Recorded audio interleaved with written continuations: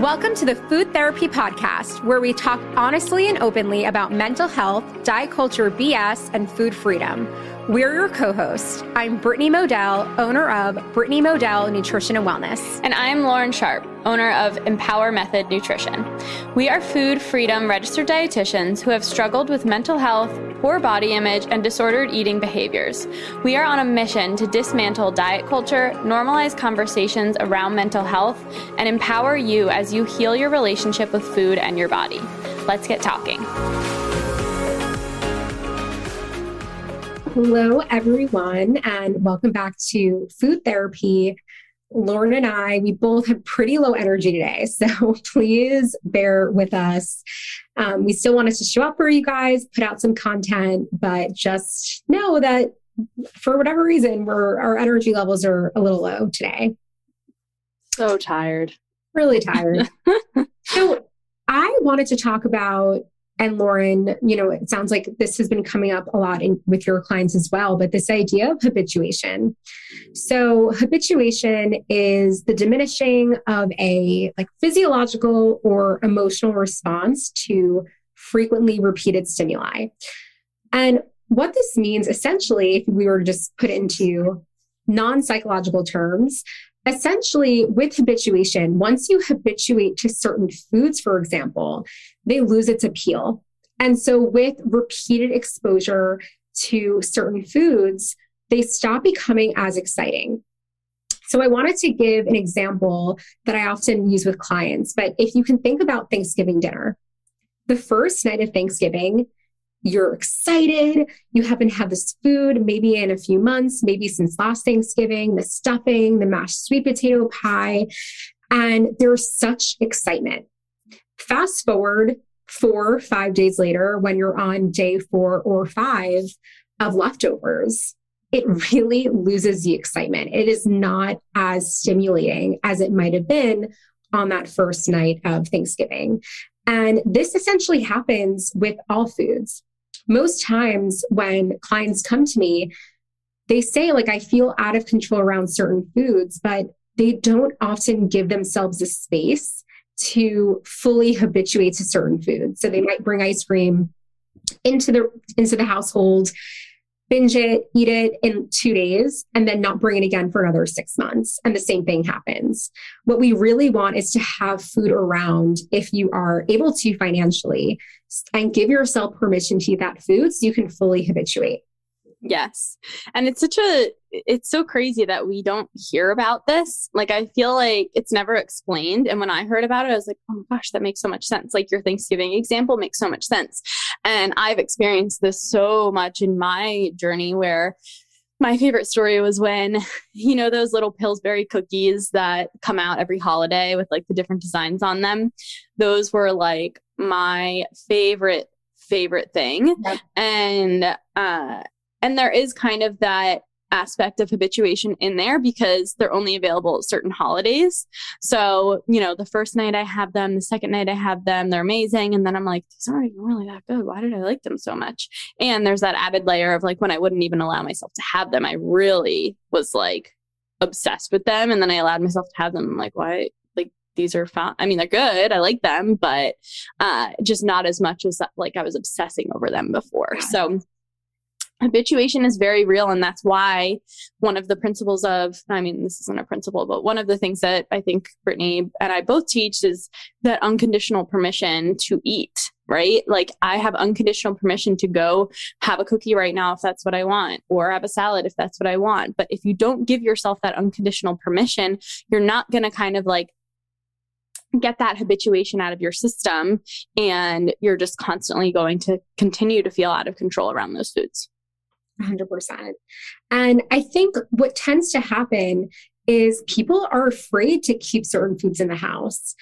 They're afraid to lose control around those foods because that is what their past history has told them. Mm-hmm. So for most people, when I bring up habituation, they're like, well, that sounds great, but that's not going to work for me because I've tried this before. Mm-hmm. But what I've noticed is the trial period is quite short. And what we want to do is extend that trial period so you can actually habituate to the foods versus having a jar of peanut butter for 2 days in the house or ice cream in the house for 2 days, feel out of control, and then not bring them back into the house for another 6 months. Yes, exactly.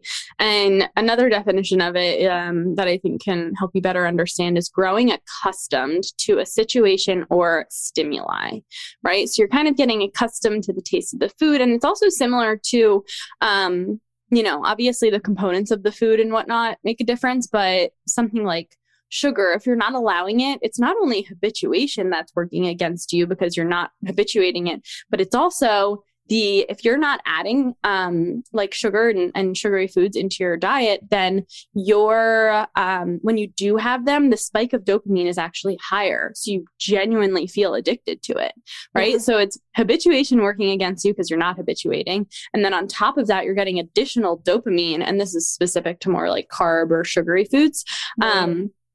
So then you really do feel addicted to it. And I think we've both been there where I'm just like, why am I so addicted to sugar? Why do I love food so much? I don't understand those people who like forget to eat. I don't understand those people who, just aren't foodies. And it wasn't even about that. I'm still a foodie, but I don't feel nearly as obsessed with food as I used to. Right. So there was a story. So I was in college. And it was during my like extremely disordered period. I eliminated a lot of foods. I'm not going to get into what they were because I don't think it's important, but let's just say that I restricted a lot and I did not have many sweets for a long period of time, months. So I get to my parents' break fast and there was like a dessert room. When I tell you that I had probably one of the worst binges of my entire life. I felt physically ill for 3 to 4 days. But the moment I saw the dessert, because I haven't had access to them, my brain and my body just went like nuts. I took one bite and all of a sudden I was eating like every single dessert that was out there. And I wasn't even tasting it, right? I was just eating it because I'm like, oh my God, I finally have access to it. And this happens a lot too. And another example that I want to bring up is when a child is in a house that is quote unquote really healthy, no sweets, no Oreos, no cookies. And then all of a sudden they go to a friend's house where their pantry is like stocked. Usually the kids go nuts, and they make themselves sick, but not intentionally, but they eat everything in sight.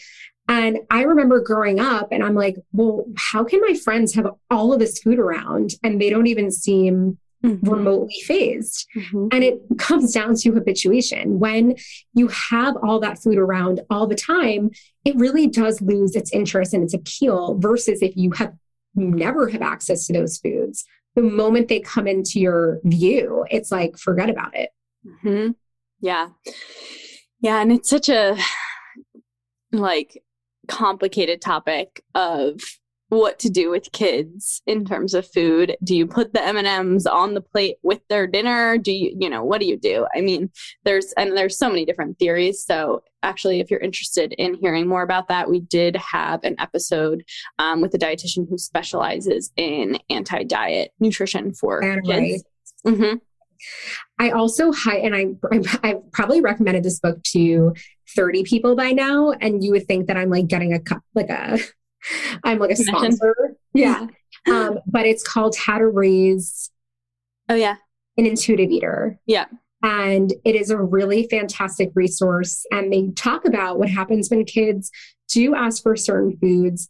The most important thing is to really neutralize. And I think the reason why people put a cupcake onto the dinner plate is, we want to neutralize these foods. If we say you can only eat the cupcake if you finish your broccoli, right there and then you're putting one food on a pedestal and the other one is considered this health food.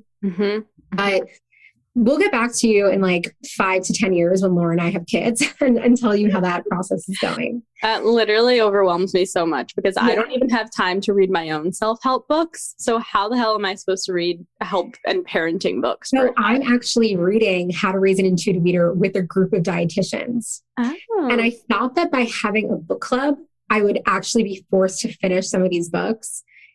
And every time book club's about to start, I find myself like manically looking through the book to have things to talk about. But it is a really great read, and I highly, highly recommend. Okay. I need to maybe join your group because I can definitely join our group. I mean, I have like 50.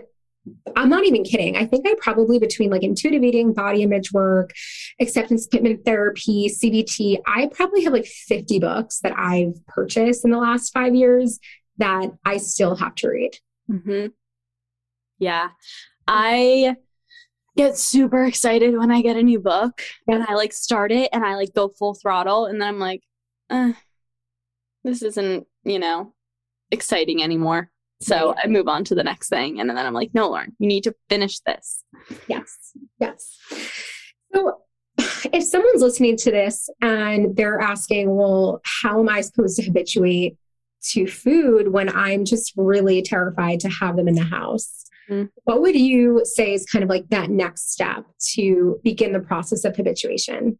Yeah. I mean, there's a lot of times in intuitive eating that we kind of have to just be uncomfortable. There's not really much to do about that fear other than just sit in the fear and understand that it's going to be uncomfortable. And a lot of times my clients, when I tell them it's okay for it to be uncomfortable, it's supposed to feel that way, they find peace in that. And they're like, okay, it's supposed to be a roller coaster. I'm not doing anything wrong, especially with like type A, perfectionistic. You're very much so like, what am I doing wrong? Why doesn't this feel right? So I think acknowledging that it's going to be uncomfortable and it's okay. And then just choosing one food, like what's a food that you typically restrict or don't allow in the house. I remember when I was younger, I was like, oh, I can't wait to like have kids and be like the healthy mom. And, we don't have any chips in the house. And blah, blah, blah. Like I prided myself on it so much, which is so wild. It was your identity. Yeah, exactly. So now I'm like, oh God, I'm going to have all the things in my house. So all the kids in the quote unquote healthy households will come to my house and they'll be like, yes. Oh my God, you have so many traits. Right. And hopefully you send the message to parents. Yeah. Especially being in this space as a dietitian, like, yeah, it is normal. And in fact, we encourage you to keep food, obviously, as long as it's financially possible, as much food as you can around. So going along with, literally exactly what you said, trying one food at a time. I think what ends up happening is when people start intuitive eating on their own through like the Instagram version, they're trying to give themselves permission to eat every single food that they've ever like put off limits. Yep. And not only does that feel like terrifying, but it also then creates this, almost like this storyline, like, whoa, see, it doesn't work. Like intuitive eating doesn't work for me. I tried and I failed. Yep. I completely agree with you. If we can try one food at a time, like make a list of fear foods, make a list of foods that you feel out of control around, and work your way through to habituate to each one by one. So if it's ice cream, can you keep the same ice cream in your house for a few weeks? If it's peanut butter, if it is Oreo cookies, one of my clients was like, I could never keep Oreo cookies in the house. Voila. Oreos have like sat in her pantry and they're now stale. So it's so important to give yourself space. And as Lauren said, to allow for discomfort to happen, because I think, especially as people who are perfectionists, like no one wants to feel discomfort. And the moment discomfort happens, it's like, I must be doing something wrong, when that's part of the process. It's part of growing and learning. Yeah. And another way that you can, like we said, you're going to be uncomfortable, but to kind of lessen the blow a little bit, you can, when you make that list of the foods, start with the one that's least scary. And then when you tackle it, you're like, oh, okay, so I can have the piece of bread and everything's going to be okay. Let's move on to the next one. Right. Yes. And like Brittany said, if you do everything at once, it's going to feel very overwhelming. You're going to be like, this doesn't work, but so taking it slow, and some people are, successful with that quote unquote all in approach. It really just depends on your personality and what you need in that moment. But that's what individual coaching can help you with, rather than not understanding what the heck you're supposed to do. And kind of back to one thought that I was thinking about with parents and bringing certain foods into the house. It just drives me nuts when I see things that are like, oh, well, these types of foods that were packaged didn't exist 70 years ago, and neither did 70 of these diseases. And I'm like, okay, first of all, that's a whole other topic in terms of science and research and whatnot. But what pisses me off is like, this is our reality. Like, these foods aren't just going to go away. So you trying to restrict them doesn't get rid of them on this planet. Like, live in your reality, live with what we have, enjoy the things that are meant to be enjoyed. Like, and also, like, how lucky are we that there are convenient foods? Yeah. You don't have to like go out and kill like a moose or like a cow or whatever it was and like go and gather your grains. Like, right. There is a reason that we have progressed in our society.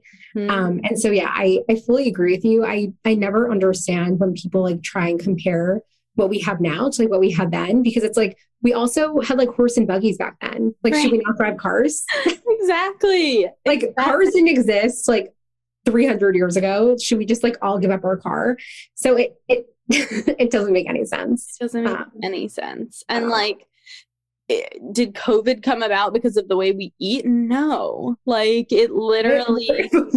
Where'd that come from? Yeah, it just makes no sense to right. Like, it all feeds back into like sugar feeds cancer and blah, blah, blah, blah, blah. And everybody loves to blame food. And this is like even another example of like when I was in undergrad for nutrition, and I truly believed that, which a great book, if you are somebody that kind of ties to food being like the solution for everything. It's called Food Isn't Medicine by Joshua Woolrich. He's a physician in the UK. And he basically takes everything that you're probably thinking of, like carbs make you fat, sugar feeds cancer, fat creates, a high cholesterol, blah, blah, blah. And he like debunks everything with actual research. So that's a really see, now I'm going to have to add another book. Oh, you don't have that one? Well, next time you visit, you can just, because it's really good. But it's good to also just refer to if clients are having a certain thought. I'm like, all right, let's look up the research. Right. So I don't have to like actually go on PubMed myself, because I hate PubMed. I like people to break it down for me. Yeah. So it's nice to just turn to that chapter and be like, okay, this is the current research about this. And, and that's that. Yeah. But I, in undergrad, was very much in this food is the end all cure all. And yes, food has amazing properties, and we've talked about this, but it's not the end all cure all. And there was a reason that Western medicine was developed and created. And where was I going with this? Oh, so I had a lot of anxiety, and I was like, okay, well, I forget what the name of the book was, but it was like Find Your Calm or Keep Your Calm or something like that. And it was like, these are the foods you need to eat to stay calm, and these are the foods you need to avoid to like avoid anxiety.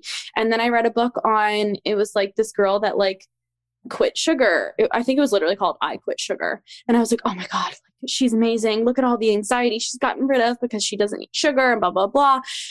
And then I quit sugar. Didn't go very well, obviously. And it turned into an eating disorder. So I'm like, was it really? And I had more anxiety than ever because I was just going to say that I find it so interesting, especially the argument like that these foods cause anxiety. It's like what actually can increase anxiety or stress is one, not eating enough, not feeding your body enough adequate calories, adequate carbohydrates, adequate protein, fat, whatever.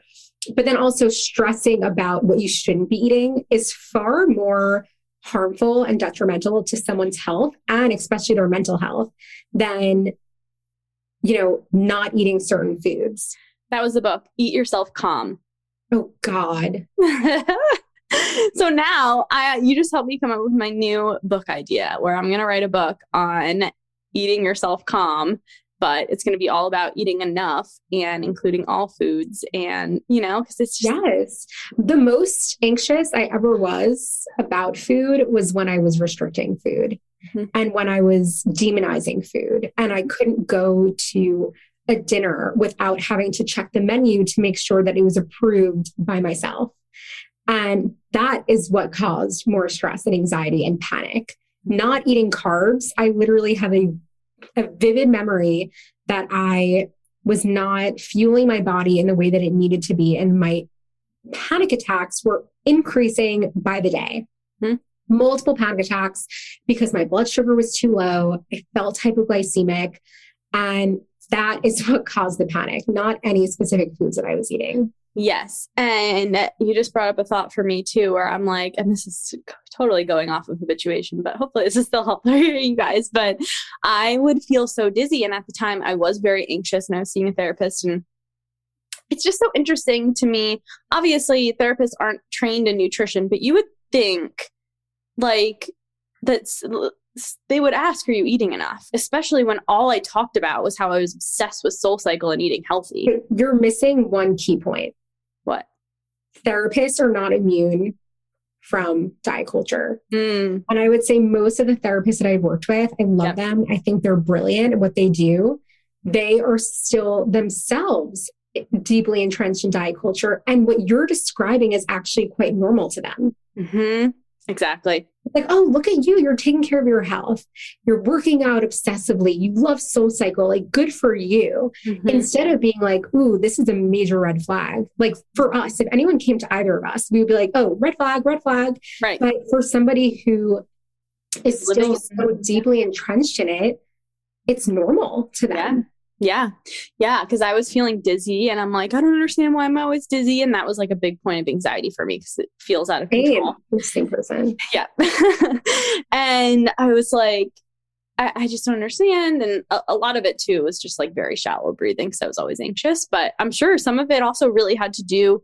And then I became obsessed with always having a snack on me because my blood sugar was too low. It's like, well, why don't you just freaking eat enough?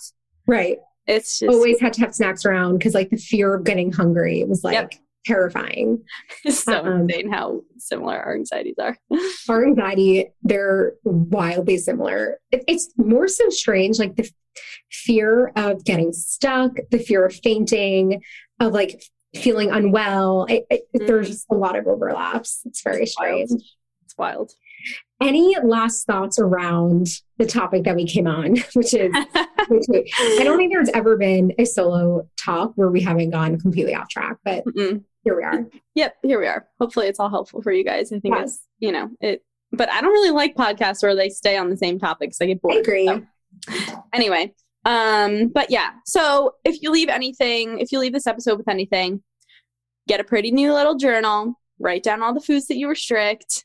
And, it's not the most fun thing it is fun because you're like, oh, I get to eat these foods that before this, I was actually just looking up some stuff on habituation. And I saw an article that was like, giving yourself permission to eat whatever you want. And on one side, it was like, I can eat whatever I want. And it was like this person like so excited to be like, oh my God, I can finally have the ice cream. And then the person on the right was like, it was like new to intuitive eating and then like deep into intuitive eating. And the person on the right was like, I can eat whatever I want, just like standing there normally. It's like not such a big thing. It's like, okay, I can have ice cream. So remembering that it's going to feel very exciting and overwhelming and scary of like, am I going to gain weight? What happens? And you'll eventually get to that place where with consistency and just keeping up with it and taking care of yourself to a place where it's just like, okay, yeah, that's ice cream. I can have it. And I'm not sure if you use this word, but the phase that you're describing is what we consider to be like the honeymoon phase. Mm-hmm, mm-hmm. And just like in romantic relationships, unfortunately, the honeymoon phase doesn't last forever. Yeah. The honeymoon phase with your relationship with food also will not last forever. Yep. And so giving yourself the permission, the self-compassion, the time, and also recognize like you don't have to unlearn all this on your own. You can work with someone like myself, like Lauren, who can hold your hand, support you, because this work can feel really scary. And although I worked through all this, it took much longer than I would have liked it to had I had someone who like got it and someone who supported me throughout the process. Yeah. And also it took me a long freaking time, but it was also so half-assed. Like I never fully got to a place of freedom. It was always that I sat a long time in that like pseudo permission phase where it's like, oh, yeah, I can have those foods, but under certain circumstances. Well, and also the way we describe it with like diet culture is like you have imagine there are two boats. One boat is diet culture. One boat is intuitive eating and healing your relationship with food. The way that I heard it described, I think it was on Bree's podcast, is you have one foot in each boat. And for a really long time, there is something stopping you from putting your other foot into the intuitive eating boat. And oftentimes it's a fear of weight gain, fear of failing again, failing at something else, feeling like you're losing control. And, you know, I want to ask, like, what do you think is stopping you from bringing your other foot from the diet culture boat and the dieting and the chronic dieting boat into intuitive eating boat and a peaceful relationship with food in your body?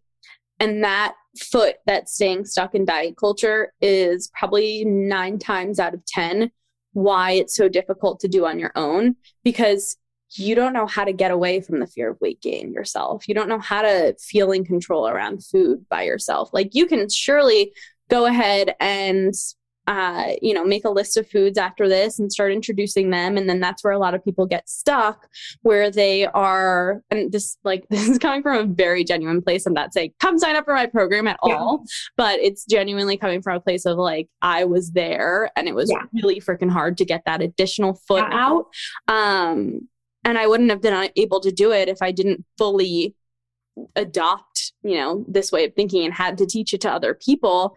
And I mean, now it's almost like my accountability to stay where I am, even if I do feel a pull back into diet culture. Because I'm like, no, I mean, I have to teach this to other people, and I don't want to go back to the life that I used to live. And also it helps with that mindset shift.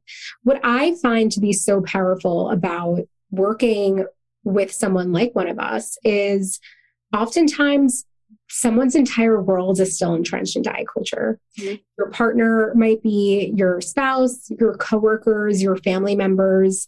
So, with so many of my clients, it's such a safe space to be able to unpack and unlearn all of these things that they still are hearing every single day.